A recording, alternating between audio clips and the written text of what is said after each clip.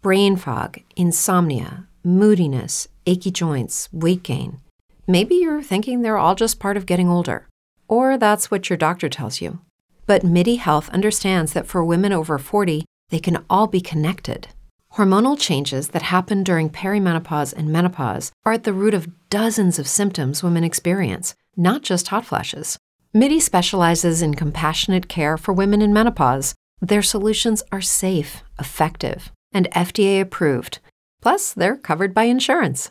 A convenient telehealth visit with a MIDI clinician can be your first step to getting personalized care.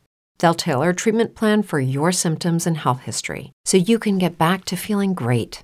91% of MIDI patients get relief from symptoms within just 2 months. When your body changes, your care should too. Book your virtual visit today at joinmidi.com. That's joinmidi.com. What if you could have a career where the opportunities are as vast as our nation, where it's not about mission statements, but a shared mission? At U.S. Customs and Border Protection, we go beyond to protect more than borders. From ship to shore, air to ground, cities to local communities, CBP agents and officers are keeping people safe. Join U.S. Customs and Border Protection and go beyond for something far greater than yourself. Learn more at cbp.gov/careers. It was as if a river of red and white had swept across our country. The athletes have connected with each and every one of you like never before. Whether it be John Montgomery's victory march through Whistler with that now famous pitcher of beer, or Melissa Hollingsworth's tearful apology after missing the podium. You know, in the past, to cynics, we would have said, how Canadian? Tonight, we say with pride, yes, very Canadian, sincere, heartfelt, and with a deep love for this country.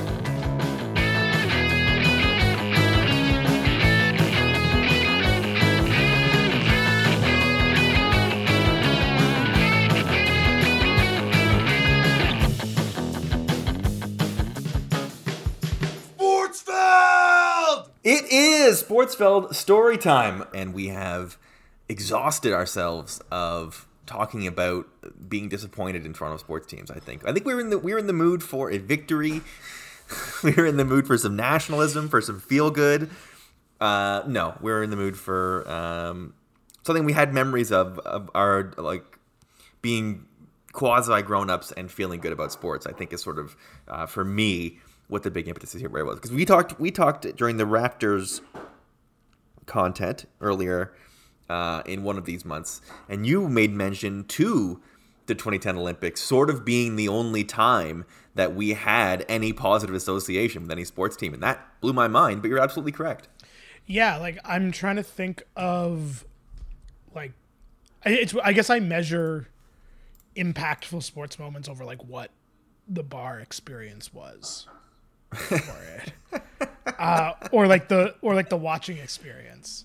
Yes, but if I rack my brain pre 2013, I guess it's one time in university I watched a World Juniors gold medal when I cared about those, and that's it. This we are referencing is the 2010 Team Canada gold medal in men's ice hockey. Before we even get into it, we should mention that the women's ice hockey team, just as if not more exciting for all of these exciting men's hockey teams, the women's Canada-US gay games. It's funny you say that because I was going to mention this when we're not recording the episode, but whatever. I was going to suggest we do the 2010 women's for the next one.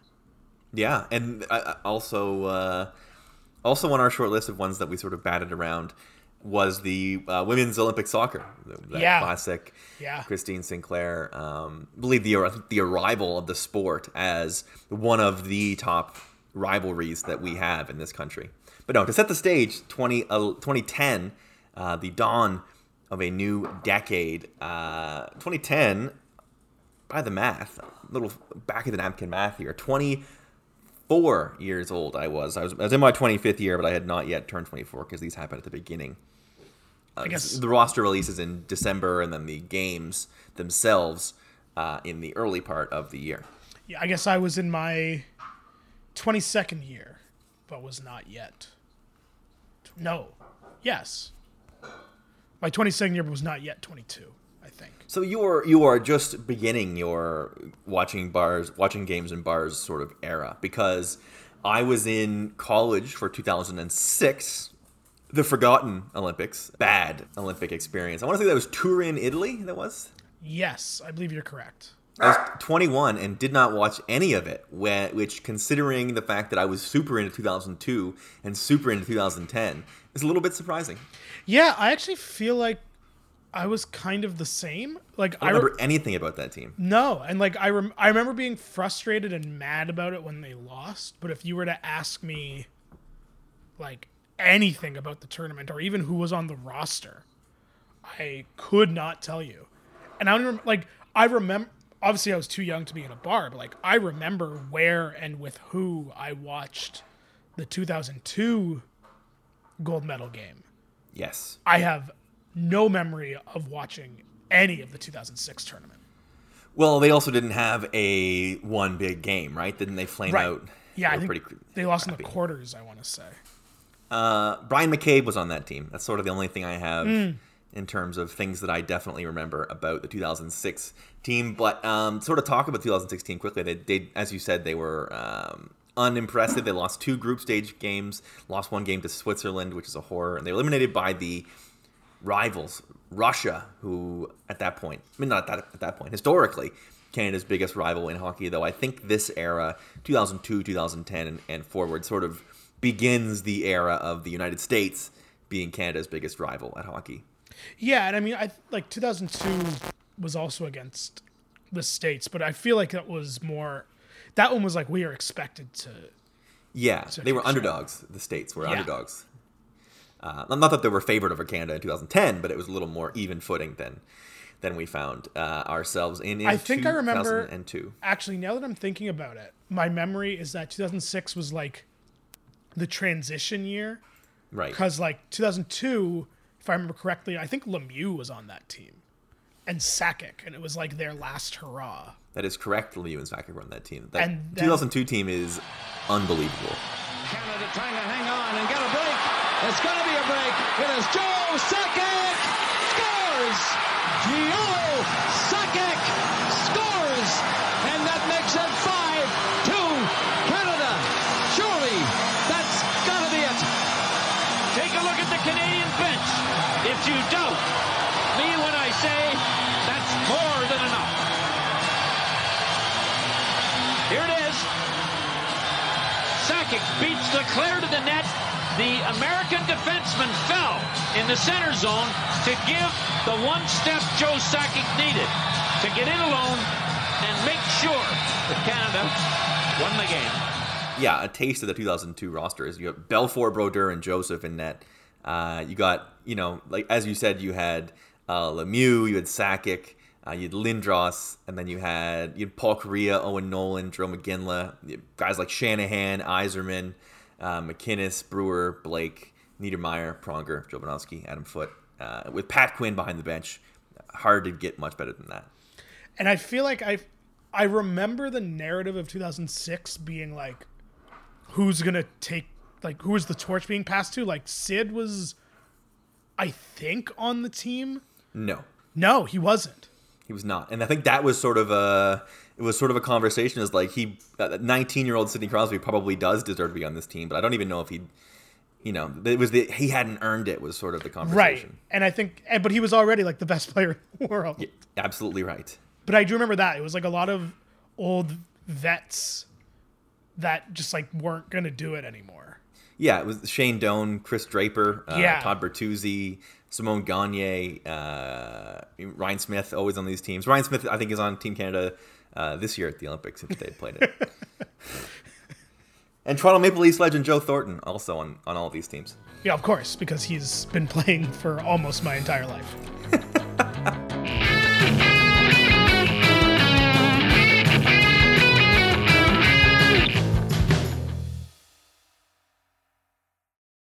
Anyway, Wayne Gretzky coached that team. If you want to know how disappointingly bad. And Gretzky, not a good hockey coach. Don't know why. And that was also in his scandal days, wasn't it? And there's a narrative of whether that was going to be a distraction, because we love our narratives when it comes to Canadian hockey.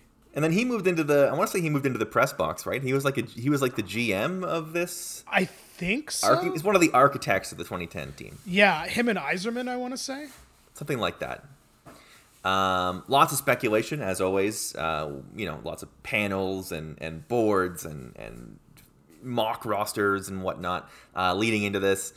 Because, again, not just a chance at Olympic retribution, but we are talking about on home ice. This was in Vancouver. Very important. At the time, I was I would have been in my second or third year of working at Sportsnet. No, that's not true. I would have been in my fourth year, 2010.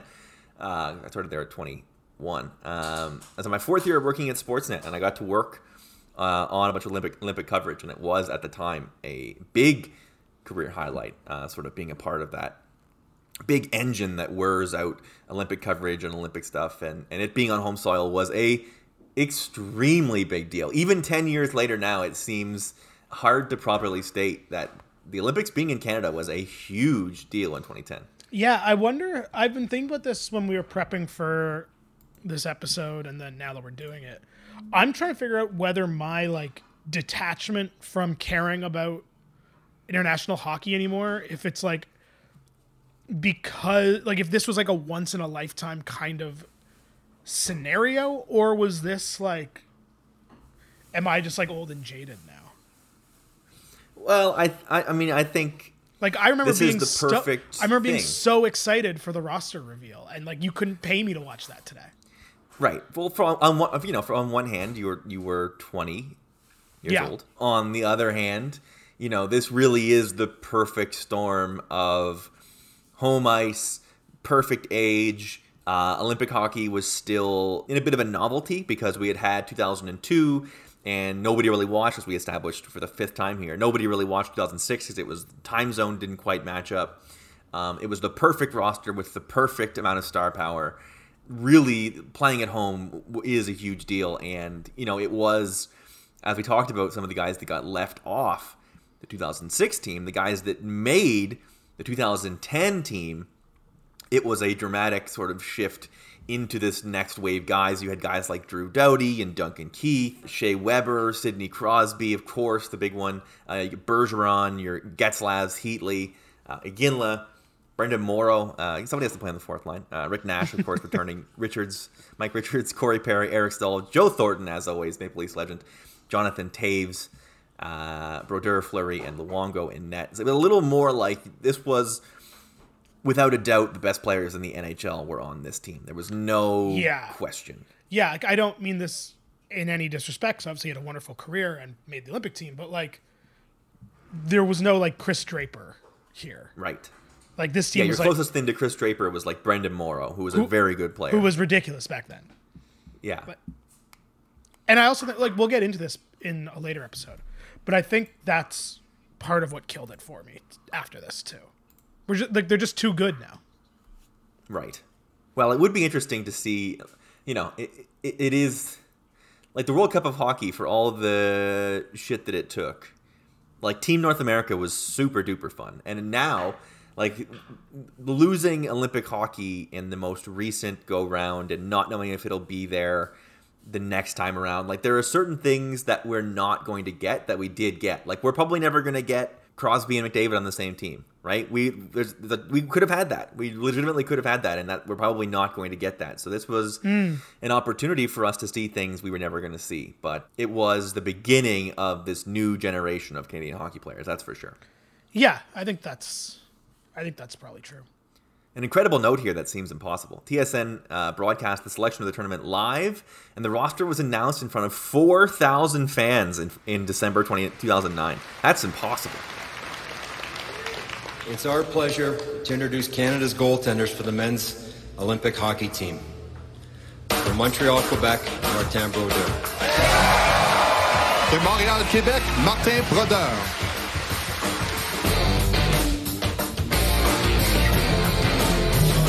From Sorel, Quebec, Marc-Andre Fleury.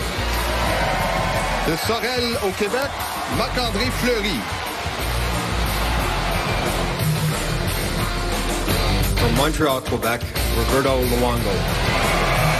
De Montréal, Québec, Roberto Luongo.